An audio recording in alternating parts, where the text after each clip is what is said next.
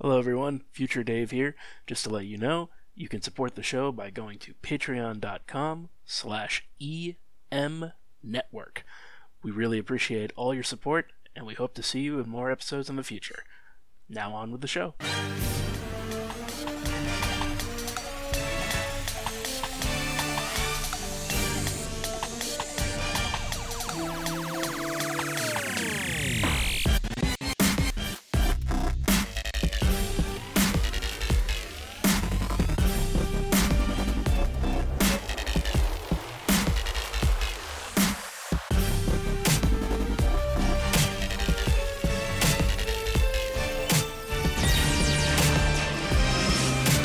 We are the Exo Squad.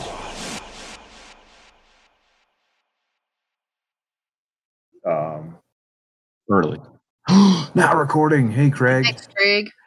Yeah, it's like the little recording part came off of it before, so I was like, did it stop and reset? Apparently, this program like once a day resets, and yeah, like the Discord API got screwed up like 6 months ago, and they haven't really worked with the guy, even though this is a really popular thing. But anyways, so here we are yet again talking about this is Exo Friends at Exo Squad podcast. I'm David Hoyt, and I'm joined by. Waiting for you to go, Lex. Joined by the most awkward couple ever. I'm Lexi, and I feel like today my role, aside from being the resident foreigner who has no sentimental or nostalgic attachment to the show, my other role today is going to be just to apply random academic lenses to this because, that's what we do in academia. We ruin everything with theory. But I did realize there are a couple of moments here where you could really just, if you feel like being a little bit silly, we could run with some feminist and indigenous theory readings of this episode. Oh, I love that. Let's do it. Yeah, That's let's my dive in. contribution. All right. I'm excited. Yeah, and I'm Kayvon. I'm not a foreigner, nor am I an academic anymore, so I will be leaving my academic lenses at home, despite the fact that I am at home at the moment. But yeah, nevertheless, we'll jump in, see what we have to say. If I can officially add doctor to your name, you are always an academic from now on. So That's true. You can officially add doctor to my name. Which, by the way, I demand that everyone call me a master of science for my academic achievements. I went to school for 3 semesters to get that title. So, Fair. yeah. Well, if that's the case, then you can refer to me as Master Doctor. Okay, Master Doctor. Master Doctor Master? Master Doctor Master or Master Dr. Kayvon MA will also work. So I want you to know that Nancy just walked in here, whispered Master of Science to me, and flipped me off. Beautiful. She's very disapproving of my cocksure attitude about my academic achievements. I mean, as someone who has a few of those, they're just nonsense, honestly. Like, one thing I learned from being in graduate school for 11 years is that advanced degrees do not correlate to being smart. Do not remotely suggest that someone is smart. Period. End statement. The only not that you're not smart. There's a lot of idiots in grad school. I will say that maybe I am more intelligent in some areas than some people, or more learned. But really, all that graduate school taught me was how to convince other people to do the job for me while I gave the presentation. Well, and I mean, honestly, in a capitalist economy, that's probably one of the most valuable skills you can develop. So. And yeah, exactly. Yeah. I as soon as I got my master's degree, I got promoted. Like, it's weird because I learned how to make other people do it for me. But unfortunately, I don't get to do that much these days. I always have to do it myself occasionally. You're bad capitalist, Dave. So what would Thomas Edison say? He'd probably take all my ideas and sell them as his own patents. That's what he would say. He wouldn't say anything except sucker. Just get out. Thanks for all the ideas. So yes, so this is We yeah, we digress, but in fun ways. This is Exo Friends episode 3, recording just after Donald Trump has been declared the biggest loser, and we are talking about coincidentally enough, Exo Squad episode 3, Fall of the Human Empire, part 3, Hidden Terrors. I love these names. I said it before, and I'll say it again and again and again and again. Last episode, the Exo fleet had just driven the pirates back in their initial battle.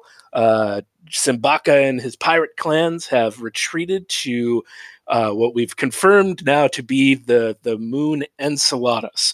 And they have another fallback position apparently on Tethys, which is another moon of Saturn. I didn't write it down. I should have wrote that down. Yeah, I think it's Saturn. Yeah, one of the many moons.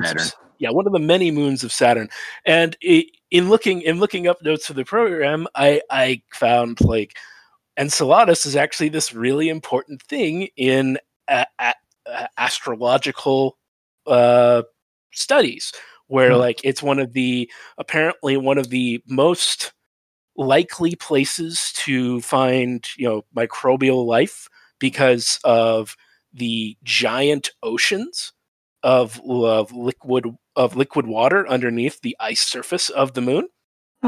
And we learned all that from I think one of the Cassini projects, which I thought was really cool because if you can learn that, I actually don't think we knew that at the time that this cartoon came out, but later finding that out made it just a little more interesting for me, at least. Right. That's super cool. I did not know that either.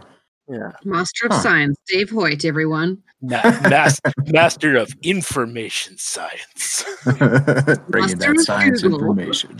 Thanks, University of Pittsburgh. So we start again, as it seems we always do, with a Charles McKenna recap about the battle so far.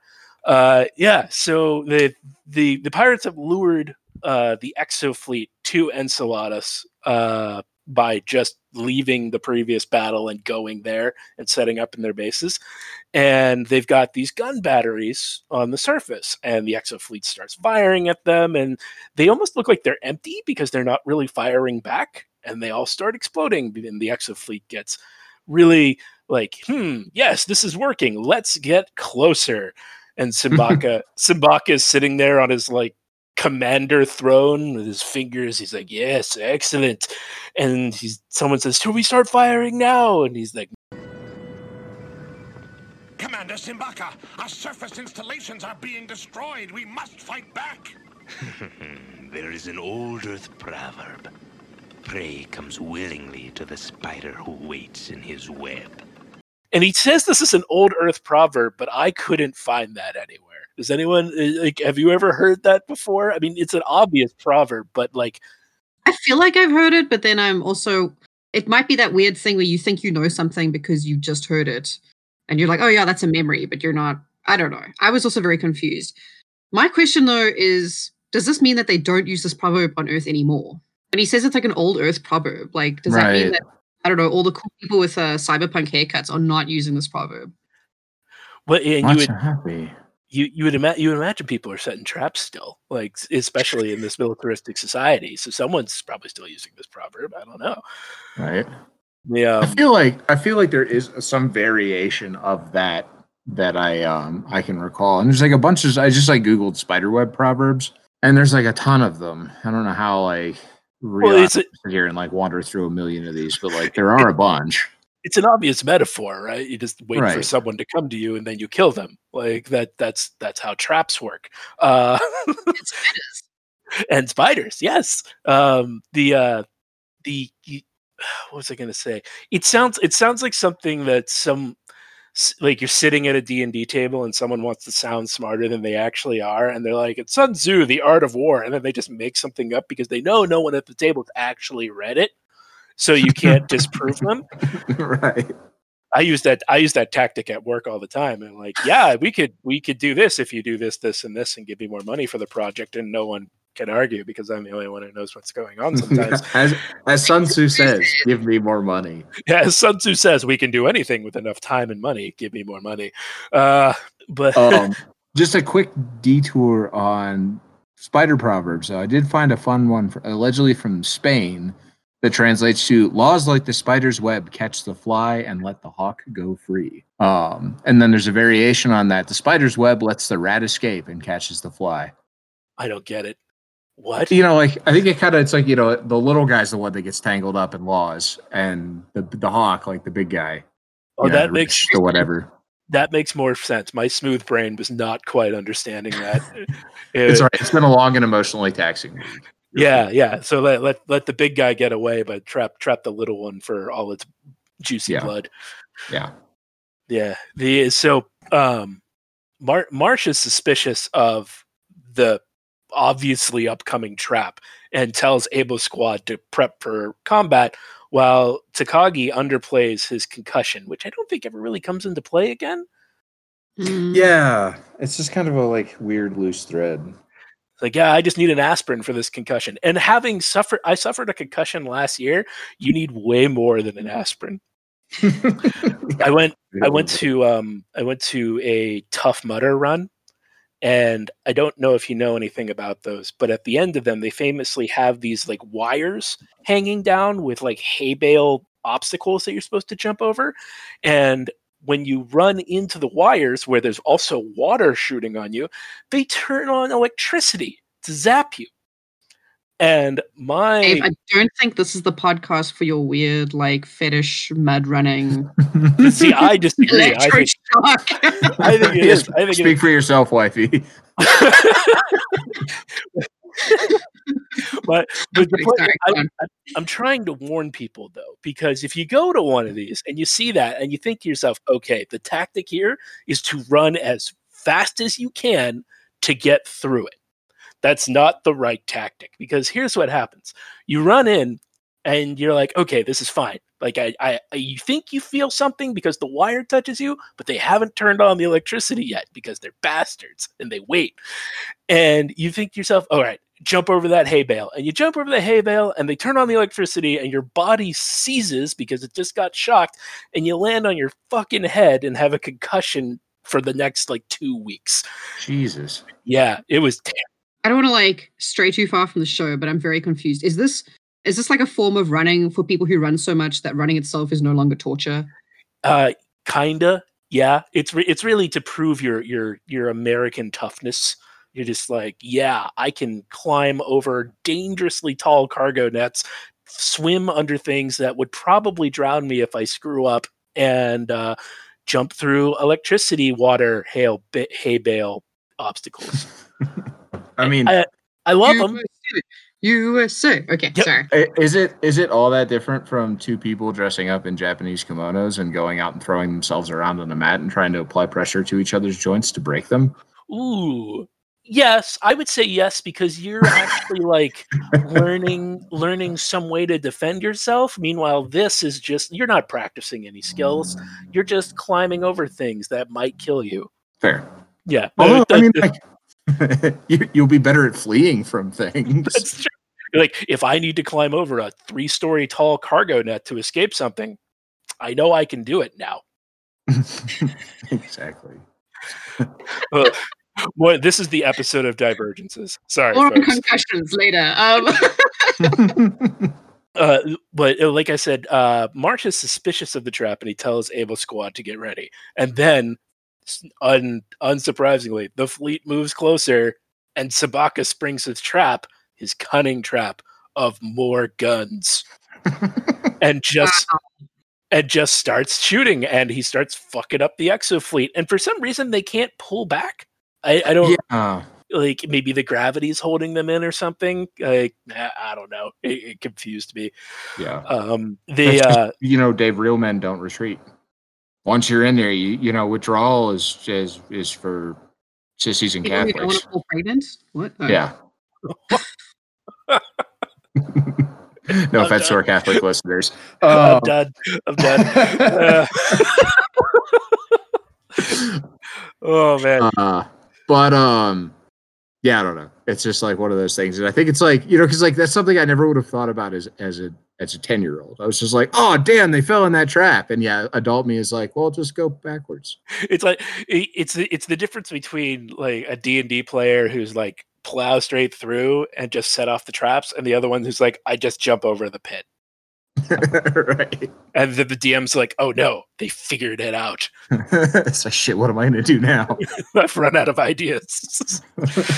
But this is an opportunity for the show to send in what we're all here for, the Exo Squad, Able Squad, and for the first time the Jump Troops, which they're not they're kind of boring here. They all look uniform, and they have the same get-ups, and they're just kind of like jumping around in jetpacks and Right. shooting at the pirates.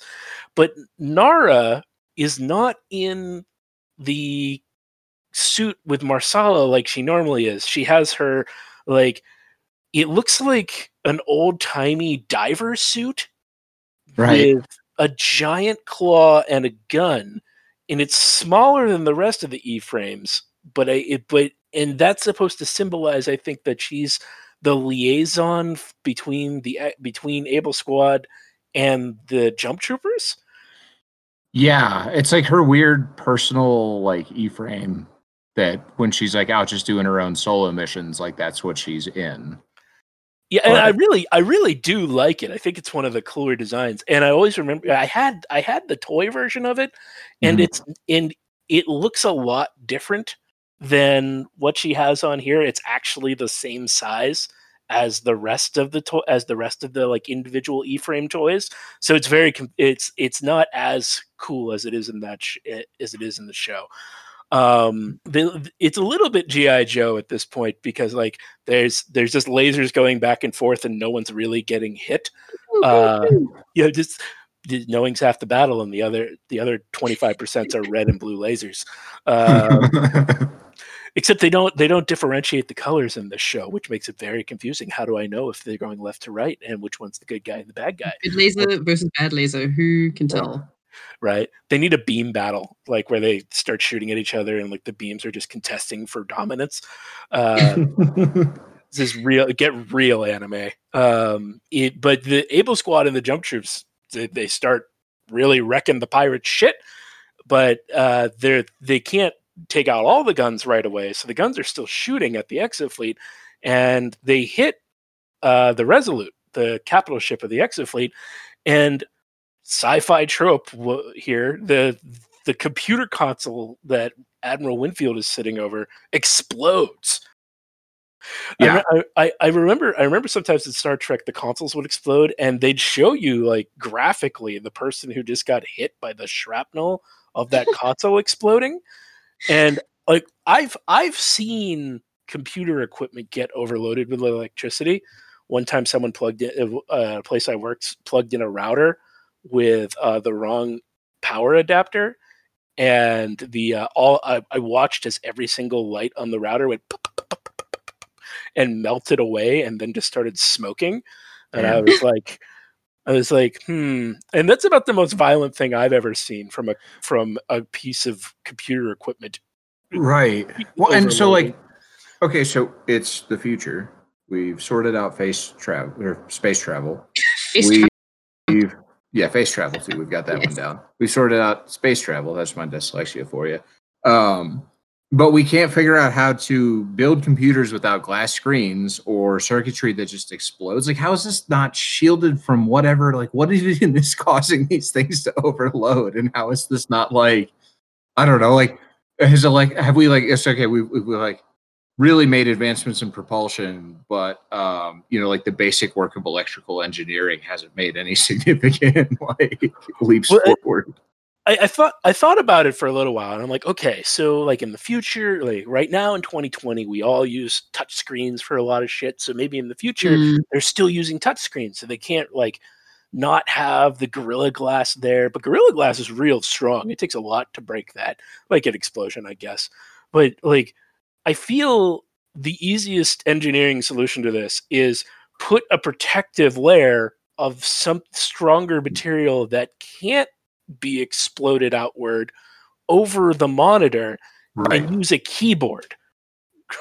Right. Like, I have just saved thousands of lives in the Star Trek universe. Thank you. holographic displays. Yeah. Right? Like, give me my Nobel Prize now. Yeah. Except that nobody wants to be saved in this universe, because if shit doesn't just explode in your face, then the story doesn't move forwards. So. Well, right, because in the future they've got it's like what that question, why didn't they just call the cops? Because it would be boring. But Right. in the future we have two things: exploding consoles and no seatbelts. Never seatbelts. No. Can't have that. And spaceships that don't back up. Spaceships that can't back up, right? Yeah. We only put jets on one side. Shit. They're the sharks of the of space combat. They can't swim backwards. Only forward. Always forward. Space sharks. I also love that in this very brief scene where Admiral Winfield gets exploded by the console. What's the other guy's name? The like asshole Marcus? that you're not supposed to like. Yeah, Marcus is like, he's under attack, or like the Admiral's hit, or something. He like shouts something ridiculous. Yeah. And you're like, no, dude, that was literally just technology backfiring on you. Sorry. Yeah, and it's also there's like shitty design. there's like stuff falling from the ceiling, which I guess is supposed to represent, the ship is like shaking and maybe like bits of whatever is like falling out of the ceiling. But at first I was just like, where are these rocks coming from? They're like, In the future, they still have not made an improvement on the classic drop ceiling. it's just like rocks falling out of the roof onto the console. Again, and if that's a problem, just put a net on the ceiling. Right. Catch all the No rocks. way. Right. Or don't build your spaceship out of like rocks like it's some kind of medieval castle. Paper mache. Right. But a thin layer of paper mache with just rocks on top of it. Like, There you go. I also like Admiral Winfield has like I think one of the better like agonized exclamations when that explodes in his face. He's just like ah! And, like, I definitely have falls to put that in. Yeah, it's definitely worth finding like an audio clip of. It's too good. Signal the E-frames. The other thing about this scene is you start to get a little bit of a much better sense of the scale of the Resolute, because I think the front of it, the front of it, I'm looking at the scene right now. There's 4 rows of 5 hangars, and each one of those hangars has these gigantic spaces in them. When you see a scene where they're taking off, and it looks like you could fit hundreds of E-frames inside those. So like just a simple guesstimate, let's say each one could hold 100 E-frames. That means there's at least like 5 times 4, 22,000 E-frames on this ship, right? Yeah. I might be like losing the scale a little bit in my mind because of the animation, but it just seems like this ship is gigantic. Like we're talking like Star Wars Star Destroyer size here. Right. Well, you got to figure it's a carrier, so it would be like the largest, like one of the largest ships, and it would be the largest ship in the fleet. But like thinking about that in context of today's scale, like an aircraft carrier doesn't hold more than, I'm just gonna guess, like 24 jets. Maybe even less. I mean, they I are have no idea. They're floating floating nuclear cities for the most part, but they're not that big. I'm just picturing a bunch of aircraft carriers strapped together and floating through space. Yeah, I mean, well, it's like, and that's where it would be nice to get like a reboot of this show where you could get like into the lore a little bit more and could like, because the show kind of had to sort of rush through its storytelling, but it would be nice. It'd be nice if you could get into like like what is like life on an exocarrier like what is what is it what are the the kind of specs for something like this. All of that stuff would be interesting to have. Yeah, I was actually thinking about that earlier. Just like what are the different like miniseries and reboots you could do with Exo Squad? And I'm thinking my favorites are day-to-day life on the ship, almost like Star Trek: The Next Generation, right?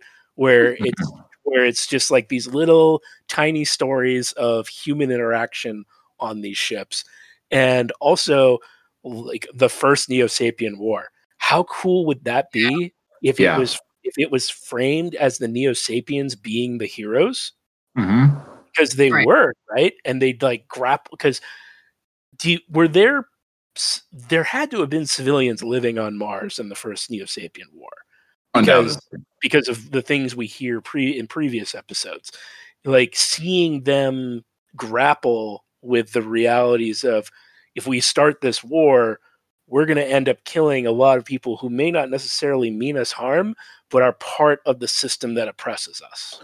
Right. And like the tensions between Neo-Sapiens for whom it's like this is just about revenge, and other Neo-Sapiens for whom this is about like liberation, freedom, and justice. Yeah. And like, oh, you could have like cool things where it's like human sympathizers with the Neo-Sapiens too, and like if there's like even an effort to kind of like unite like, you know, working class humans and Neo-Sapiens, and there could be so much cool, like that would be super boss. Yeah, because you know there's going to be some like hippie liberals on Mars who are like helping the Neo-Sapiens in the war, right? Right. That would be cool. Allies, Dave. Allies. Yeah. We you PC people and trying to as I pretend to not be that kind of person. I mean, I don't want to move us through this too quickly, but I feel like this is also a pretty good segue into the next scene where Phaeton meets the finance minister, because even though the scene is set up where Phaeton's still like obviously the bad guy, I think this is also where I started building on like what's happened in the first 2 episodes. I was like, yeah, like I kind of see where they're coming from. Like, I don't know. Yeah, I'll let us unpack that a little bit more, but like, yeah, there's definitely a way to tell this story. And I think the show does move towards this, right, as it goes on, where like Neo-Sapiens aren't just bad guys. They're not actually, it's not this like easy black and white situation. And yeah, for a lot of them, it's a liberation struggle against like colonial oppressors. So that's my academic take on the situation. But it's not just academic. I mean, that's the text right there. They show right. It's really is this next scene, and we might as well move on to it, because the scene we were talking about is really just pew pew explosions, pew pew. Kind of, I guess the only other thing you can note is like you see how effective like Nara is at coordinating the efforts of the jump troops with the efforts of Able Squad, kind of more defining her as a capable leader and a brave leader at that. And like you were just saying, Lexi, we go to this next scene where Phaeton is back on Mars, and this is one of the first scenes that we don't see where, you know, all the Neo-Sapiens that we've seen so far are obviously up to something or just in the background. And we meet this finance minister, Gitas, who seems like a real stand-up guy. He's trying to prevent scandal because he has discovered embezzlement on a massive scale in the Neo-Sapien business sector, which is like the only way I could think to describe that. And Phaeton, it just kind of nods along, and he's like, "Yes, Gitas, I diverted all those funds. It was me." And he shows him this secret weapons program that he has, where he's building E-frames for himself, ships for himself. And the one thing I noticed is some of these E-frames are gigantic compared to the ones we see in Exo Fleet. Like they look like they're 2 stories tall and just giant gunships with legs. Yeah, there's that big red one, and then there's the Neo-Sapien one that has like the clamps also. The clamps! Give him the clamps! I just assumed just because the Neo-Sapiens are bigger and therefore need bigger suits, but yeah, that's also that. Well, that's definitely the choice, right? That's definitely the case for their individual ones. Like they need to be bigger because the Neo-Sapiens are like 7 to 8 feet tall. And also, I have the episode on silently as we're going through this. When you see Phaeton standing next to the finance minister, Gitas, he is like half a foot taller than him. Yeah.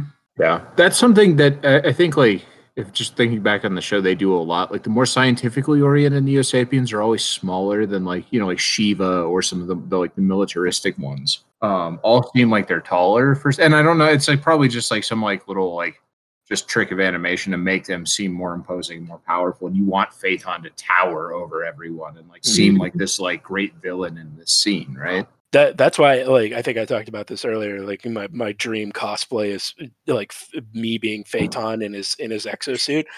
Like, how the first thing I was like focused on with toying around with that idea are the stilts that I would have to put on my leg to be that tall. Yeah.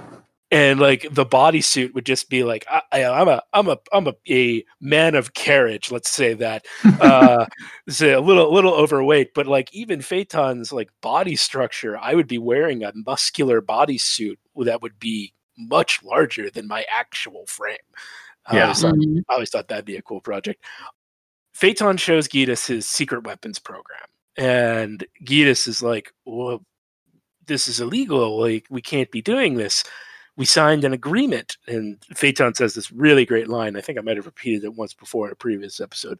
My diversion shall give Neo-Sapiens the dignity they have been denied since their creation. With forbidden weapons? Governor Phaeton, we gave our word. To an oppressor with a gun to our head. To keep us slaves on our own planet, the Terran humans have denied us the right to command a ship. Even to possess a weapon.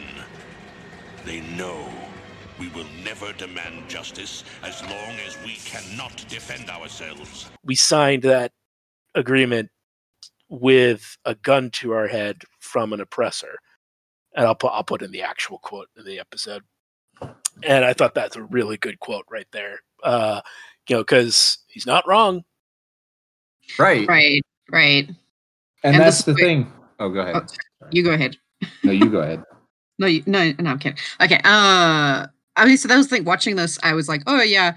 Also, because this week, for my pedagogy class, we were reading a lot about rhetorical sovereignty and kind of like indigenous people theories and that kind of stuff, and decolonial theory. And it just, it definitely made me think like, well, as much as I'm not pro secret weapons programs, NSA. Like there is a kind of logic to what he's saying, and he's not wrong. And I was just like, oh yeah, there is definitely a way you could like do an academic reading of this show that is based on a kind of decolonial indigenous theory approach. Yeah. Well, because like they're not allowed to eat, he mentions like we're not allowed to arm up, we're not allowed to have our own weapons, we're not allowed to captain a ship or even have ships. And he's like, and the humans know that's because humans know they want to keep us enslaved. And it's like, you think if you see like all the like anti-Neo-Sapien sentiment and how racist humans still are about Neo-Sapiens, it's like I would be fucking nervous as shit if I was a Neo-Sapiens. Like they won't, like, even people who like weren't even alive 50 years ago when we did our uprising think we're monsters and horrible. And like I'd be super nervous because like the humans have this massive fleet with all these E-frames and we have nothing. What happens at some point if they just decide we're too dangerous to keep around? Or even, even like from an economic standpoint, what happens if Earth one day decides that, all those natural resources on Mars, turns out we need those. Mm-hmm. Get out. Yeah. Where are you gonna go? So I wanted to take notice that just some weird animation things in this scene. Do you remember while you're watching it? Like they focus on Geetus and Phaeton in like an extended point of view, and there's like a tornado going through the factory. We just rewatched this morning, and I commented on that. It was like, why is there a tornado in their factory? I think they're trying to demonstrate that it's so empty that like the wind can go through like unabated, but like it's just a really like weird festival, right? Yeah, but a big one. It looks like if you got caught in it, you'd definitely be jostled. Yeah. Yeah, like a very mild, like, EF0 tornado goes like ripping through this factory.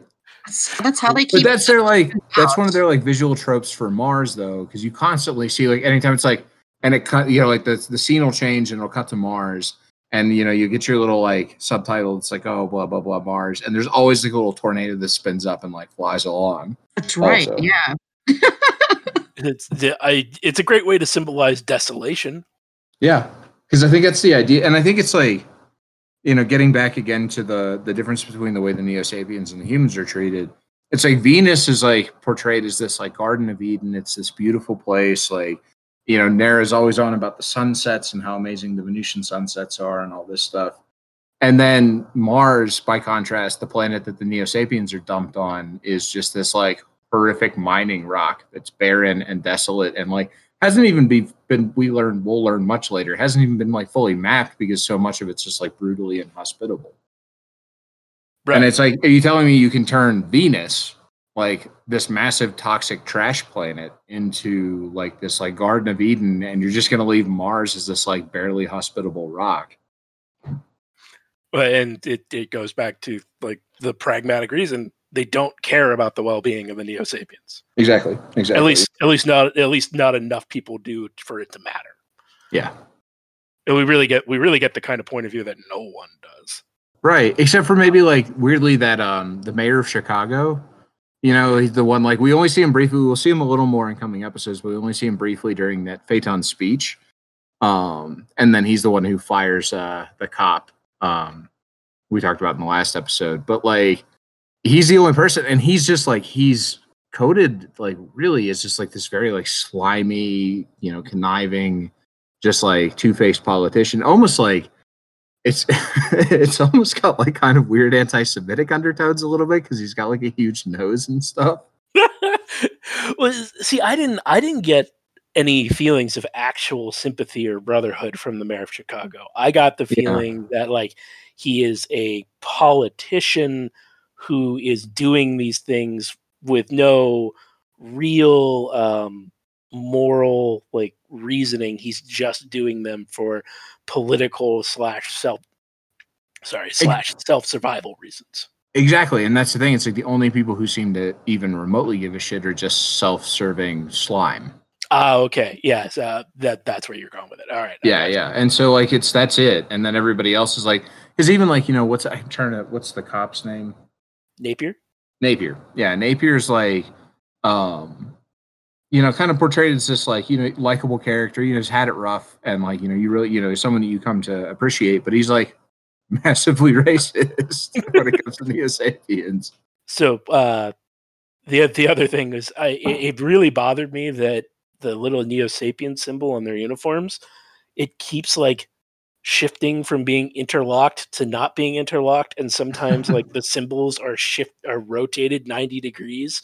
Yeah, I don't like, for some reason my brain just honed in on watching the symbol on Phaeton's chest almost do a full 360 degree rotation throughout the course of this scene. It's like, why is it doing that?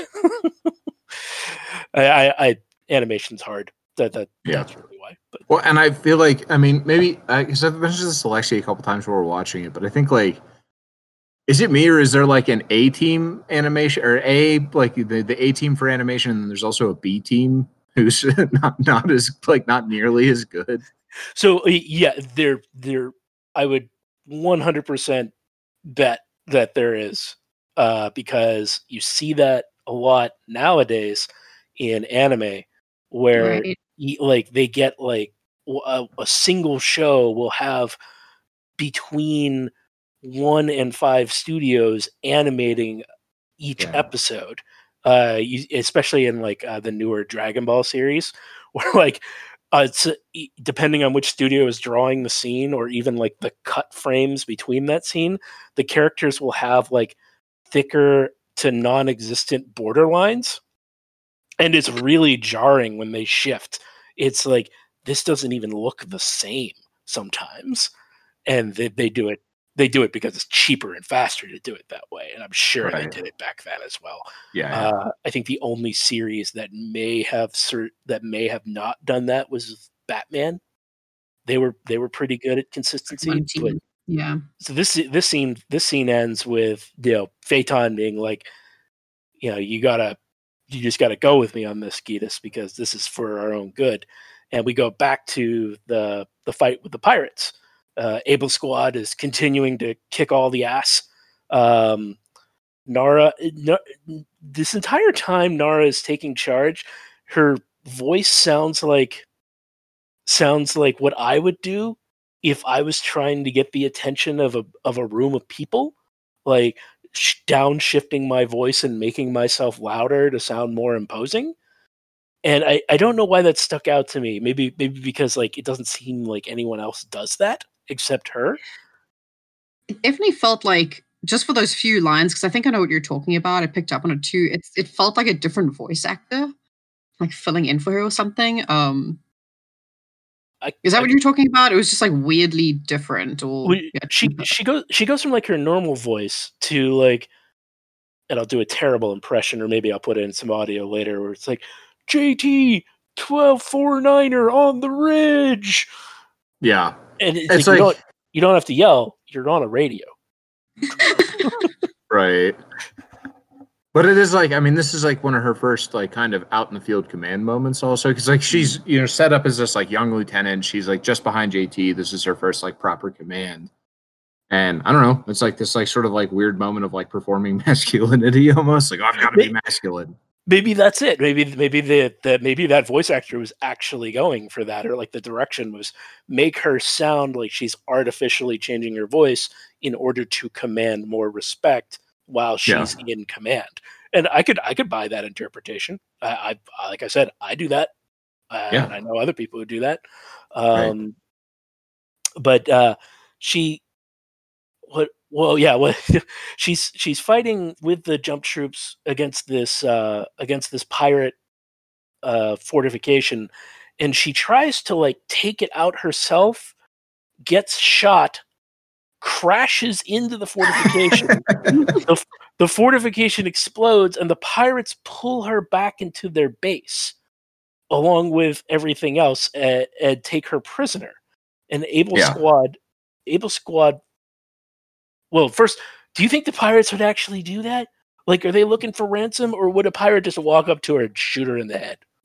I expect if this weren't a kid's show, that would be much more like, why didn't they just put a bullet or whatever the space equivalent of a bullet is in her brain? Lazy bullet. But, maybe they want to try to torture her or something to get intelligence out of her. That's about the best excuse I can come up with.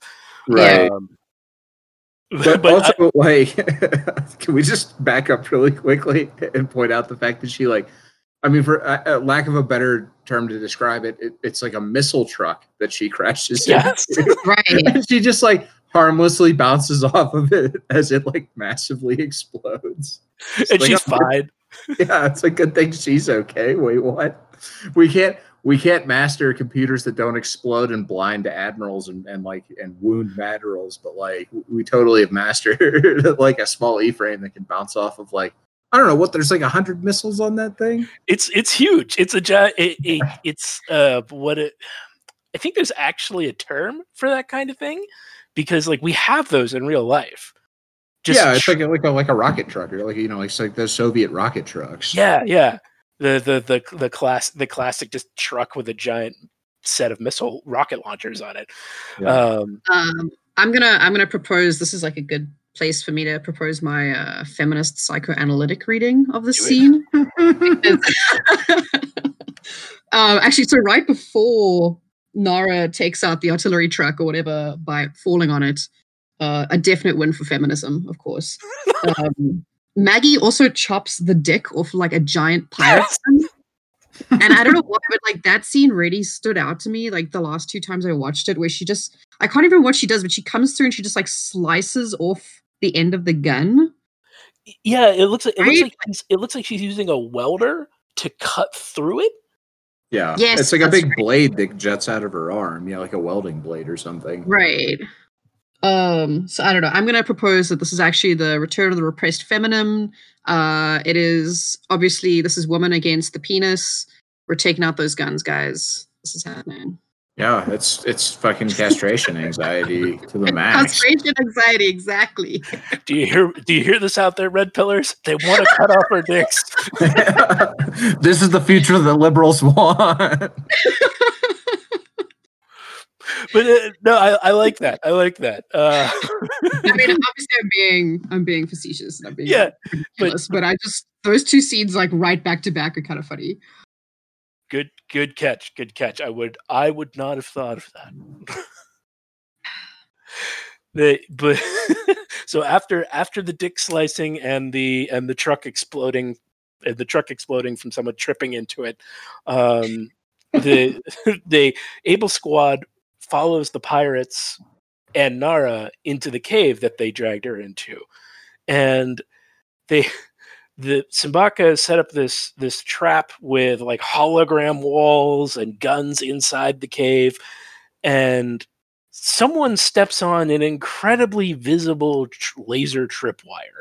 And I don't know if it's just supposed to be visible for us, the audience, but I feel like if I was walking through a cave and I saw a giant like green laser on the floor, like, yeah, maybe I'll just step over that. Yeah, this could be bad. Or nothing good can come from this. Tell DeLeon. He seems like he's the party rogue. He should be able to disarm that, right?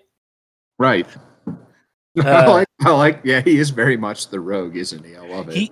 Is he the rogue or the bard? Yeah, because he's communications, isn't he? Okay. Like that's his main role. So, well, intelligence is a little different. He does handle a lot of the communication stuff, but he's the squad intelligence officer. Oh, that's right. Okay. Which definitely makes him more rogue-like. May I propose the party bard is actually Bronsky? Yes. Entertainer. 100%. I'm buying his charisma. Yeah. Because he does. He has this very like roguish charisma, doesn't he? He's very he's I think bardic in that sense. No matter how disgusting he is, you still love him. 100%. Yeah. And he's like kind of like you could see if like any of them have like a sort of like soul of an artist, like buried deep underneath that gruff exterior. It's him. And I'm picturing Able Squad at karaoke night, and it's definitely Bronsky owning the stage. He is up there belting out "Don't Stop Believing" like like nobody's business. Oh, perfect. And killing it, like, cause he can, and everyone's like shocked, like, holy shit, he can sing? He has the voice of an angel. Right. 100%. This is the next spin-off we need. It's just Exo Squad karaoke. Karaoke? What song would Marsala sing in karaoke? Oh, it's got to be something like Whitney Houston. Oh, I feel like something just like a tearjerker, like just moved deeply. Yeah, like I picture those deep Neo Sapien like tones. It's like, and yeah, right. And at one point he like locks eyes with Nara, and it's just like, oh man, and you just that's it. You're a mess. Gotta like get it's that's like a 2 boxes of Kleenex moment. Oh man, I could see Marsala doing like Behind Blue Eyes. Yeah. No one knows what it's like to be a giant blue guy. Behind blue guys. Behind blue guys, exactly. To be the sad man. Yeah, actually, okay, yeah, that's Which it for sure. It is, right? Yeah. 100%. Even has feelings. I mean, sorry, we'll get to that, but yeah. Oh man, if any of these people exist on Cameo, if any of these voice actors are on Cameo, we've got to find them and make them sing the song that we think they should sing on the show. 100%. I bet you a couple of them are still alive. Yeah, we got to do this. I'm throwing down money for that.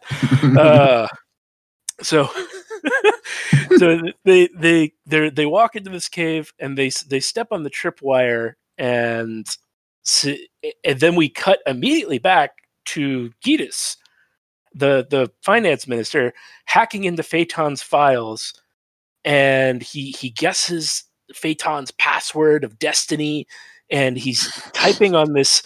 What Neo Sapiens have 4 fingers? They have 4 fingers. So they have like it almost looks like a trackball keyboard, where I'm assuming they only have like 3 buttons at a time, and they have to use their thumb to like shift through them. Yeah, it's got to be something. Yeah, that's got to be weird. I've seen there are keyboards and mice like that where you shift through like functions. Like I know some gaming mice have that, and he's also he's amazingly proficient at it too, because he's just like clack clack clack clack clack clack clack clack. But he gets caught by some goons. Is that a racist term? No. Okay. No. You're fine. You can definitely call them goons. he gets caught by some of Phaeton's goons and dragged away. And then we go back to the pirates. And Simbaka springs the trap on Able Squad. And the guns don't seem to be that effective against E-frames, like they're damaging them. But then Bronski just goes into berserker mode and just starts firing at every wall there is, blowing up some of the traps. And another weird animation thing here where Maggie's E-frame, the like loader from Aliens, doesn't seem to have a closed cockpit. Yeah. Right. Because her head is popping out over the top of it. Right. In this like no atmosphere, like, you know, like we're not no atmosphere, but very thin, like non-breathable atmosphere. She'll fly into space in that thing, right? Right. Well, yeah, because they flew down from the ships through just the vacuum of space. Headcanon. Maggie is a weakened Kryptonian who can survive in space. Beautiful. I like it. We got to develop these backstories. There's my fanfic right there.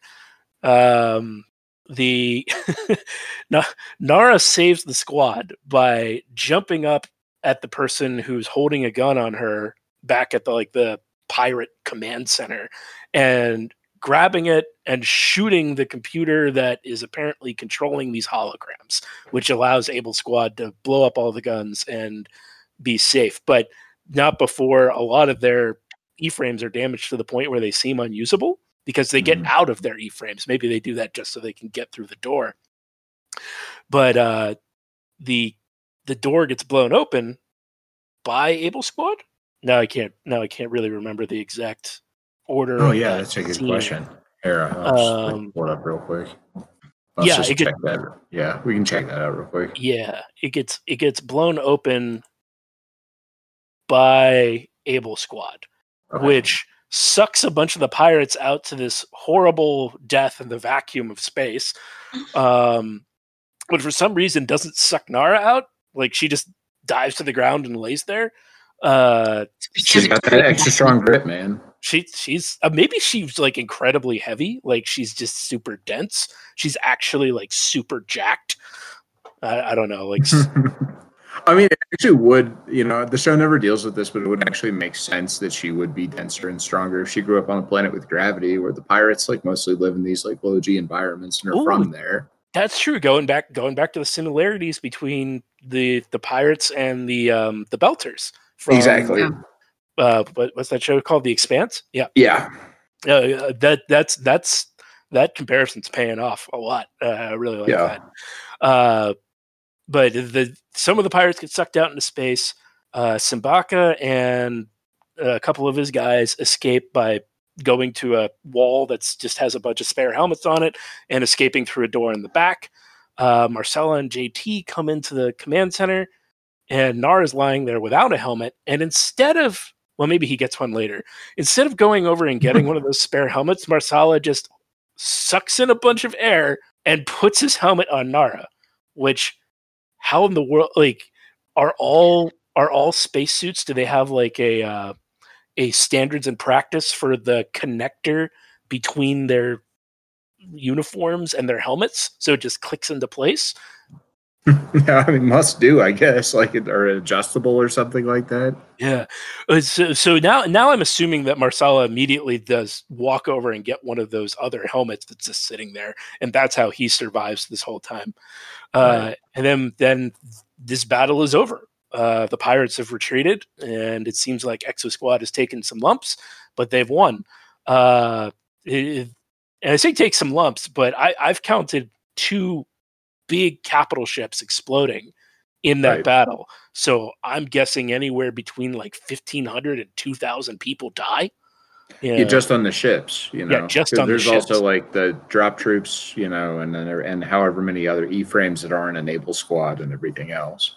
Yeah. Space is dangerous. Why would we ever go there? But seriously though, Because it's cool. it is cool. But we should only send robots there, realistically. or maybe we should breed a race of superhuman giant people. We can call them like future sapiens or something, or Nova sapiens, and like we could send them into space. Nothing could possibly go wrong there. Really, what could go wrong? As long as we only program them to be completely sentient and feel pain. Yeah, and generally, hold a grudge. Yeah. No, I like this plan. Yeah, nothing will go wrong there. Musk, get on this. I'm telling you now that like Elon Musk has already probably considered exactly these things. I just this morning I saw someone post an article about how Elon Musk and his various companies in SpaceX is trying to really write the laws of outer space colonization. Great. Because presuming a private company will be the first one to achieve that, they'll get to declare a nation wherever they land and write the laws there. Because I think current space law only covers that's the dumbest thing I've ever said, but I think it actually exists. I've got to find it written down somewhere, but only currently covers the immediate orbit of Earth and the moon. Right. Yeah. I mean, I think the key word that you said there is space colonization, right? And that's exactly what this is. And again, not to get like too academic, but going back to some of the decolonial theories that I was like talking about earlier, this is like one of the problems, right? Is when the people who write the laws and make the rules and set up the whole infrastructure through which you seek justice or equality or whatever, like a better future in space, create the very system that is like meant to oppress huge groups of people, we're going to have a little bit of a problem. So I don't know. On behalf of South Africa, I would like to apologize for Elon Musk, but I feel like Canada needs to step up and also take responsibility for their half of that problem. Yeah, we need to hold the Canadians accountable. It's time for them to pay. We're building the wall on the wrong border. That's right. Got to keep them out. I mean, but the Elon Musk thing, it's like, I mean, what if defense contractors could decide or stipulate like what international rules for like warfare should be, like what counts as a war crime or whatever, that's what you're doing. You're giving private industry the power to do that. It either came out late last year or earlier this year, but there's a great video game that I haven't gotten to play yet, but all the reviews lead me to believe I love it, called The Outer Worlds. And it's all about, it's made by a bunch of the guys who made some of the 3D Fallout games, and it's all about space, like being in space and basically playing one of those Fallout games.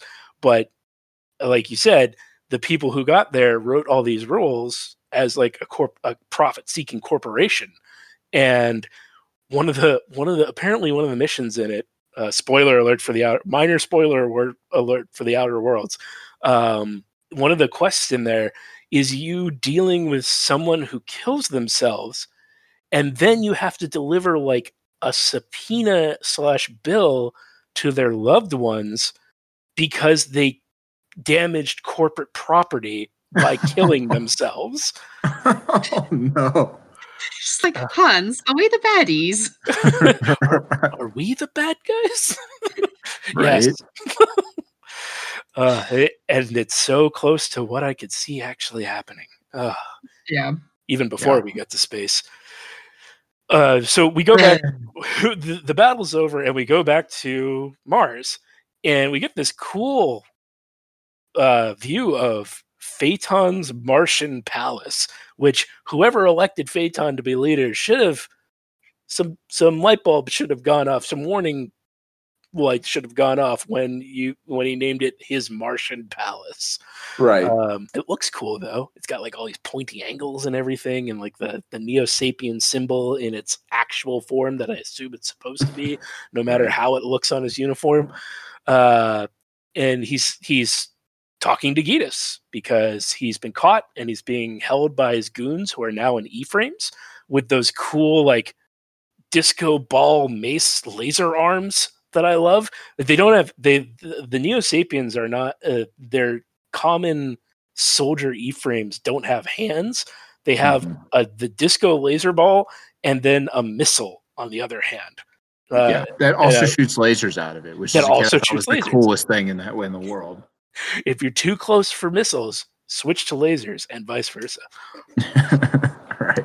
And that disco ball, so it shoots lasers out of it, but I correct me if I'm wrong, but there's at least one or two episodes where they launch it as like basically a missile or something in somewhat, right? Yeah. So I didn't own that toy, but I remember seeing it, and I know the toy doesn't translate into the cartoon, but I choose to believe it's canon. The little disco ball at the end was one of the missiles that could shoot out of it. Cool. Heck yeah. And injure your little brother or pets. Terrorize small animals with Exo Squad toys. But he's basically dressing down Gitas, and he tells him, like, if you're not with me, you're against me. And he sends him for a lobotomy to re-educate him. Right. And then it's not clear, but it's pretty fucking sinister, whatever it is. Yeah. And then he does the classic villain, like standing in front of a hologram of the solar system, and he holds on to Earth with his 4 giant fingers like he's about to crush it. And then symbolism. It's what could happen next. So there's a moment in that scene. Sorry, before we move on, I don't want to. Yeah, there where Gitas introduces this theme that you're going to start seeing across the show about how like Phaeton's approach, like war will destroy us all. War isn't the answer. War will lead to the ruin of the Neo Sapiens, and like events of the show, of course, like bear that out. But at the same time, like the show does, and I think very well, and I think it's like the thing that I still just love about the show is it like sets up the fact that like the Neo Sapiens are still in the right in terms of having a grievance, but the humans don't show any willingness to budge, and nothing gets done until this war happens. So like if Gitas and everybody else that like kind of says this, like the war will lead to the ruin of the Neo Sapiens is correct, what would have been the way forward? What would have been the path to justice? They should have gone to vote, K-Bon. Oh, my bad. The vote is your voice. That's true. They should have tried voting first. They could have voted for Neo-Sapien Joe Biden. Oof. Oof. That's a really good question, though. Like, what are they supposed to do? Like, wait for humans to stop being racist, essentially, or like xenophobic? I guess in this sense, in the most literal way. But yeah. Well, it's that my simple understanding of the concept. The person who holds the power will almost never give up the power unless you take it from them, right? Right. Whether through a democratic process or not, and even in a democratic process, the person in power still has to agree with you to give you that. And it's not laid out like what the actual political structure of the universe is, or the solar system is in its entirety. Although, like again, reboot, this would be really interesting stuff to explore. But it does seem like even though the Neo Sapiens have some limited self-governance and autonomy, they're still subjected to the whims of what Earth and Mars or Earth and Venus want to do. And like they don't have a say in larger in the larger politics of the system, other than just like having like a vague representative, like DC has like a vague representation in Congress, like through Phaeton, right? And that's it. And I almost wonder, you know what I bet? I bet even at like the homeworld's UN, where Phaeton was the only Neo Sapien there, I bet it's almost like having, the perfunctory person who sits in Congress from DC, but they don't actually have a vote. Exactly. It's just like some like toothless, meaningless representative there. Yeah. Right. It's like when your university says we are invested in diversity. please come be a token on a committee for us or something. Like, Exactly. sorry, just being really honest about that today. Yeah, I mean, no, it's I say oof because the honesty hurts, like, or the truth hurts, like, Yeah. I want to hear it, but it's also like I love being punched in the face. I love running into electrified bay hills, getting punched in the face, hearing about the corruption of the university diversity rhetoric, whatever system. I'll probably keep that little story in here, and I wish I'll just add to that is like I don't remember what happened after I hit my head for about 15 minutes. Like concussions are serious shit. Don't get them. Okay, so we go again. There's a whole bunch of real like quick 30-second to a minute and a half like quick takes in this story where we switch from the Exofleet to Mars and Exofleet to Mars. We go back to Exofleet and Winfield is in a coma and they have him in this Star Trek like surgery thing, but he's got you see the picture and he's got a red collar on, like he's still wearing his shirt, but they definitely took off his pants. It's a future form of rectal surgery. They just go in from the bottom and work their way to the top. Listen, we can get rectal laparoscopic surgery. We can get to everything we need through the butthole. Take off his pants. Oh, what wonders of medical science. Is this the scene where like Marsh and Nara are literally watching the surgery as well? Like they're standing up, like there's a window above the operating theater. Yeah. It's actually Marsh and Marsala. That's right. That's a tongue twister there. But then Marsh goes to the medical bay to talk to Nara because she's there after her harrowing encounter with the pirates, and Marsh has apparently broken his arm or something. And they talk a little bit, and they talk about Marsala, and we haven't really focused a whole lot on Marsala, but we're getting to understand him a little, where like he obviously deeply cares for Able Squad, but that's really, it seems like all we know about him at this point. He shows like a deep sense of, the classical idea of honor and really cares for his squad mates. And Marsh says, when Nara asks, like, what does the squad mean to him? Marsh says he doesn't feel that way because he can't. And I don't think that's correct. Like, I think that shows Marsh doesn't really understand Marsala and his feelings, but Nara does because she looks away like she doesn't believe that.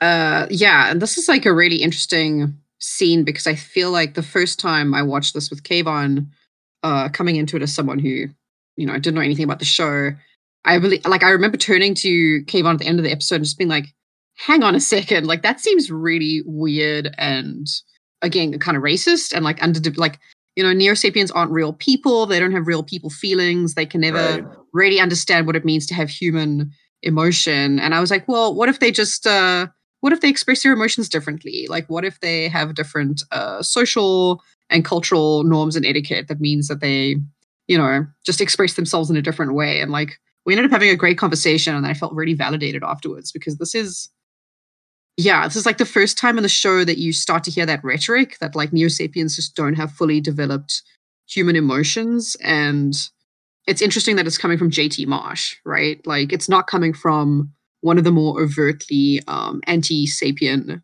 characters. Right. Yeah.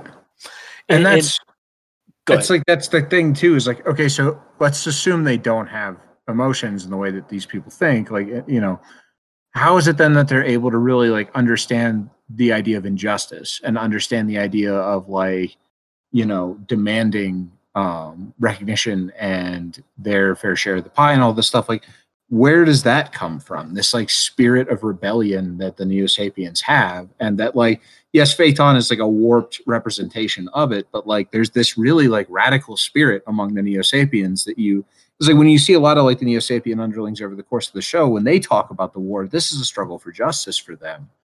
And like And like there's also a sense of like national pride, patriotic duty, and all this stuff. It's like, where does that come from? And it kind of makes you think like the human denial of like Neo-Sapiens like emotional agency is a way of saying like, well, it justifies and reinforces like the human dominance of them, because it's like, well, they don't feel upset or sad or anything, so like fuck it, it doesn't matter, we can take what we want from them. Right. Well, and again, it's like a really good metaphor or analogy for our very human context of like slavery and racism and, colonial domination around the world. Is like, oh, these people aren't real people. So, Right. we'll stick a flag in the ground and we'll teach them English, and then they'll just have to do whatever we say.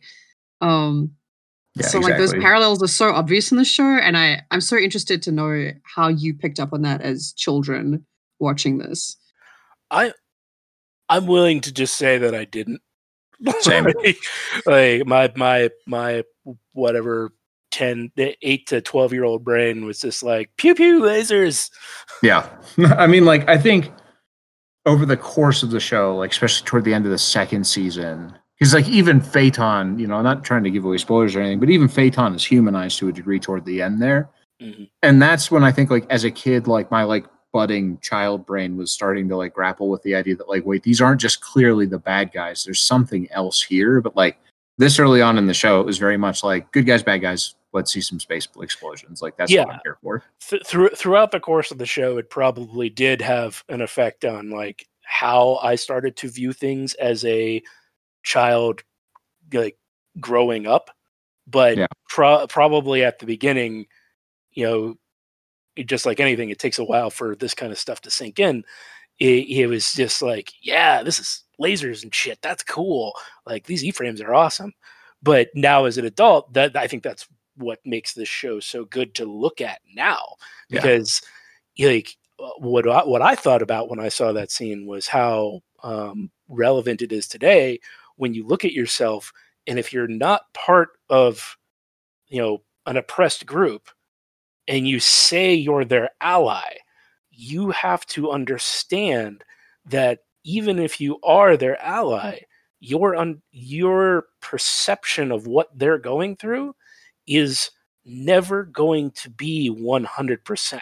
You can work and think about it to the point where you get as close as maybe you possibly can, but you're always going to have to listen to them, because you might have the idea, like Marsh does with Marsala, that he is not capable, that they don't or won't think about things in the proper way that you ascribe they should be thought about.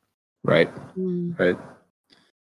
Yeah. And that's, I think, like one of the things that the show does, like now going back as an adult, you pick up on those subtleties. But I think like one of the great things about this show that made it stick with me so much from childhood, because like I remember watching the show, there were like so many scenes where it was like, I remember this, like I viscerally remember this experience of watching this 25 years ago plus. Whereas like, I struggle to remember a lot of like, individual episodes of like the Thundercats and stuff just gone. Yeah. And I think one of the things that the show does so well is it just subtly sets up things that it like builds towards these moments of revelation, so that by the time as a kid, when it gets to the second season and it starts dawning on me that like maybe the Neo-Sapiens aren't actually just like the clear-cut bad guys here, maybe there's something more going on. It just made it that much more powerful, because like I think the show had been priming all of us like for so long with these little moments. To then like, like eventually like it just gets stuck in your kid brain and you're like, oh fuck, like this is something much more robust and complex than I would have even had the words for at the time as a kid. But it's still like, it stuck with me. And there's a scene I really can't wait to get toward the last few episodes, because I think that's really where the show is just, oh, it's so good. That last like 5-6 episodes of the show. Yeah. And there's a scene there that I can't wait to talk about that really, for me as a kid, like watching it again as an adult, was just like, God, I remember seeing this as a kid and just being like blown away. And that was really for me where it dawned on me that like the entirety of what the meaning of this conflict was, and the relationship between the Neo-Sapiens and the humans, and the fact that like this isn't just a story of good guys beating bad guys. This is a tragedy. This entire thing is a tragedy. Yeah. Yeah. There's no clear winner or loser.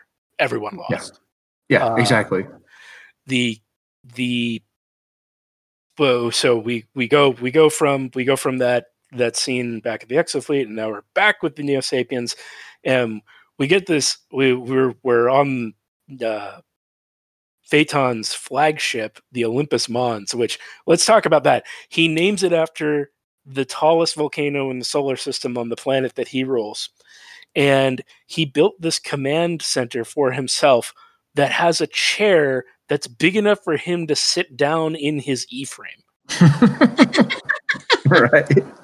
Which I mean, that's some king shit. I'm not gonna lie. He's kind of a bit of a king here. Yeah, he is the warlord king at this point. He never has to put down his weapon because he always has a place that his weapon can sit in. Right? Like, that's what we call BNE, Big Neo Energy. Big Neo Energy. Yes. I love it. Also, Phaeton's E-frame, my favorite E-frame in the show. Yes. 100%. Yeah, it's the cool It's thing like about black. It's like black, white, and purple mostly. Yeah. Mm-hmm. Yeah. Aesthetically, I love that they did that because it's obviously like a bad guy suit, but it's also just fucking cool. Yeah, and it's also very. I don't know if it's ever copied. I don't think you see anything that looks exactly like it. Yeah, I think it's unique to him. Like, he's the only one who has that. Even though, like, there are obviously other ones that he's built for himself, but you don't ever see anyone flying them. Right. Which would make sense. I mean, if you were like a megalomaniacal, narcissistic warlord, like you, of course, would have your own special E-frame. Yeah. But from here, he commences his now ready war plan. The Exofleet is nowhere to be found, and the inner planets are completely defenseless for the most part. And he starts his attack, Operation Destiny. And already you can see, like, the fleet that he's accrued on to attack Venus and the fleet that he's accrued to attack Earth are bigger than what we've seen the Exofleet be. So they're not there, they're outnumbered, and the Neo Sapiens apparently don't give a shit about invoking a war of terror. Like, they're going after food supplies, civilians, everyone who could possibly put up a fight. And we get this really gut-wrenching scene at Nara Burns' family farm where they kill Nara Burns' mother and father and almost kill her brother. Do we know that it's her family farm? Like, I can't remember. There's a subtitle that says Burns Farm. Yeah, that's right. Okay. And you see a little bit of it in her, like, kind of like reminiscing and stuff or something. Like, there's a shot of that farm earlier in one of the earlier episodes. Yeah. And they go through these scenes of them attacking Venus. They go through these scenes of them attacking Earth, and it's bad. They've completely won instantly. And they switch back from the scene of terror back to the Exofleet, and the fleet is about to attack Tethys, the last pirate stronghold, apparently. And they get a call from Earth. Well, first let me say, before they attack, JT actually compliments Marcus's strategy in front of Charles McKenna, who's now permitted on the bridge. And you could tell Marcus loves it. He's like, yeah, praise me. I'm so fucking good at my job.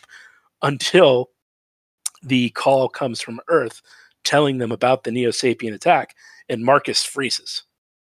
He can't bring himself to act fast enough to stop the troops from attacking Tethys while they need to get back to Earth to try and defend against the Neo Sapiens. And JT just pushes him out of the way and gives the command himself for everyone to return. And then the episode ends. Thank God JT was there, right? Right. Stepping up. Which, like, oh, go ahead, hon. No, I was just going to say, like, yeah, he kind of just gets in there, and that's, in this case, a good thing. Yeah. So I haven't brought it up the other episodes, but I think maybe I talked about it a little, but I haven't actually said the numbers. At this point, I have on-screen deaths so far, and again, this is something I've always been fascinated by in this cartoon because it's the only one that does this that I can think of back then. Like I'm estimating about 2,700 people have died on screen at this. Yeah. Like, that morbid fact has always been fascinating to me. Yeah. And then that's not even counting how many, like, what, tens, hundreds of thousands, millions of people are killed in the first, like, Sapien attack.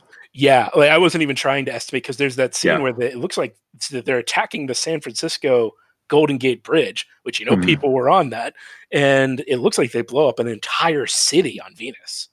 Yeah, they attack the Venusian capital because you'll see it later in the second season, and it's basically a ruins. They like destroy all the domes, and like, that can't be done without casualties. Yeah, and like if you just look at what they did to like a family farm, they just like flatten the farm and like blow up the tractor that Nara Burns' dad is driving. And it's like you see that happen. It's just like, James is on the, and it's like it's still a kids show, so you don't see like Mr. Burns or whatever, get like blown the fuck up, right? But like, you don't actually see him die directly, but you see the thing he's in just explode, and it's like, shit, they just like killed Nara's parents. Yeah. I'm like, it's like episode 3 of the show, and I'm a 10-year-old kid, and that lady's family is dead. What? I was gonna say they spent a lot of time setting up how much Nara loves her family. Like it was weird because I think, again, coming into this, Kayvon had told me previously, like, oh yeah, people die, and like the first 2 episodes, I was like not even really taking note or accounting for the fact that all these people are kind of dying off screen, on screen. Like you're doing, Dave, where you're actually counting like the number of ships being exploded or whatever. Like my little psychotic kill count. I'm like, yes, I love it. Well, I started doing, because we're watching Avatar: The Last Airbender, and I've started doing that, and I'm like, oh, those people are dead. Yeah, that guy's dead.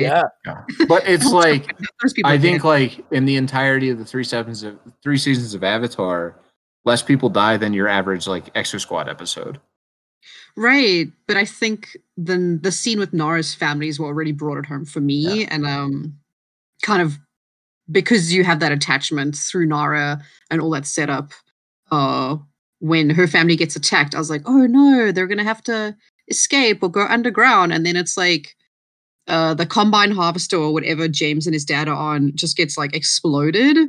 And the house, and I was like, oh, maybe James is gonna like run back and save his dad, or he's gonna like run into the house and save his mom. Fuck no. James and Nara are now orphaned. Yeah. So I don't know. I feel like that scene was really good, and it's a really nice climax at the end of like the 3rd episode to just drive home what's at stake in the show. If only the Burns family would have armed themselves, maybe they could have defended themselves. See, anti-gun control messages. Yeah, because if they'd had AR-15s while they were out in their combine harvester, that would have made all the difference. They definitely would have shot down those aircraft that destroyed their farm. God damn it. Oh. Why do I make these jokes? It's like, I mean, I say this as someone who's totally fine with guns. Like the whole like fantasy of like guns are a tool to protect liberty. It's like, no, they're not. Don't get me started. Yeah, like political organizing and long like cultural shifts done over long time spans is your tool of defending liberty. Guns are not that. You got me started. Like, it's really weird. My views on gun control over the past like 6 years have gone from all guns are bad to minorities should all have guns because someday the party in power is going to come to burn down their villages. I mean, villages is the wrong word. I shouldn't have used that word. Villages. You're fine. You're fine. You're fine. It's not a problem. Man. That's all you were like. They're mud huts or something. Yeah, you're fine. God damn it. But no, it's gun control is one of these just like dumb American. Like we would probably cut this if we need to. But gun control is like one of these just like absolutely dumb American culture war issues that it's like outside of like the rare the occasional guy you see on YouTube who owns 20,000 like AR-15s, who's like a minority of gun owners. Most people are just like, it's like people we know. It's like friends of ours that are just like, enjoy guns, or, sporting enthusiasts, shooting enthusiasts, hunters, whatever it is. Like, And it's like, whatever, you want to own a fucking AR-15 and like go to a range once a month and like light up a target. Go nuts. I do that on my fucking Xbox. Like, have fun. Yep. Yeah. Like, and it's just like, it's just been very cleverly turned into this just like really dumb wedge issue, you know, that, anyway, sorry, I can go on about this forever. And someday we will on our politics podcast. Exopol. Future politique. Right. I love it. Well, so that we've gotten to the end of episode 3 at this point. Yeah. And for me, just like kind of closing comment on it, like for me, this is where the show really gets going. The pirate stuff is just like a sort of, you know, bare bones appetizer or whatever. This is like really, it's like that crappy bowl of nachos at a crappy Mexican restaurant. This is now like, and then all of a sudden the food is really good because like this is really where I think the show gets going for me. Well, it's a setup. It's a setup that pays off dividends later. Because if you don't think we've seen the last of the pirates, folks. Exactly. Yeah. And that's, oh god, the pirate stuff is so fucking cool too. I remember being a kid and just being like, whoa, the pirates, wow. Yeah, they're awesome. All right. Well, I guess as I do every week, is there anything you two want to plug? Anything that you want to tell the people about? Nothing really. I'm just trapped in my apartment during COVID times. So whatever. Yeah. We're all prisoners to a tiny invisible killer. I want to plug the 3 YouTube workout fitness instructors / whip crackers that have been keeping me relatively active. No, I don't know. Yeah, it's kind of sucky that you can't really plug anything when you won't go anywhere or see anyone.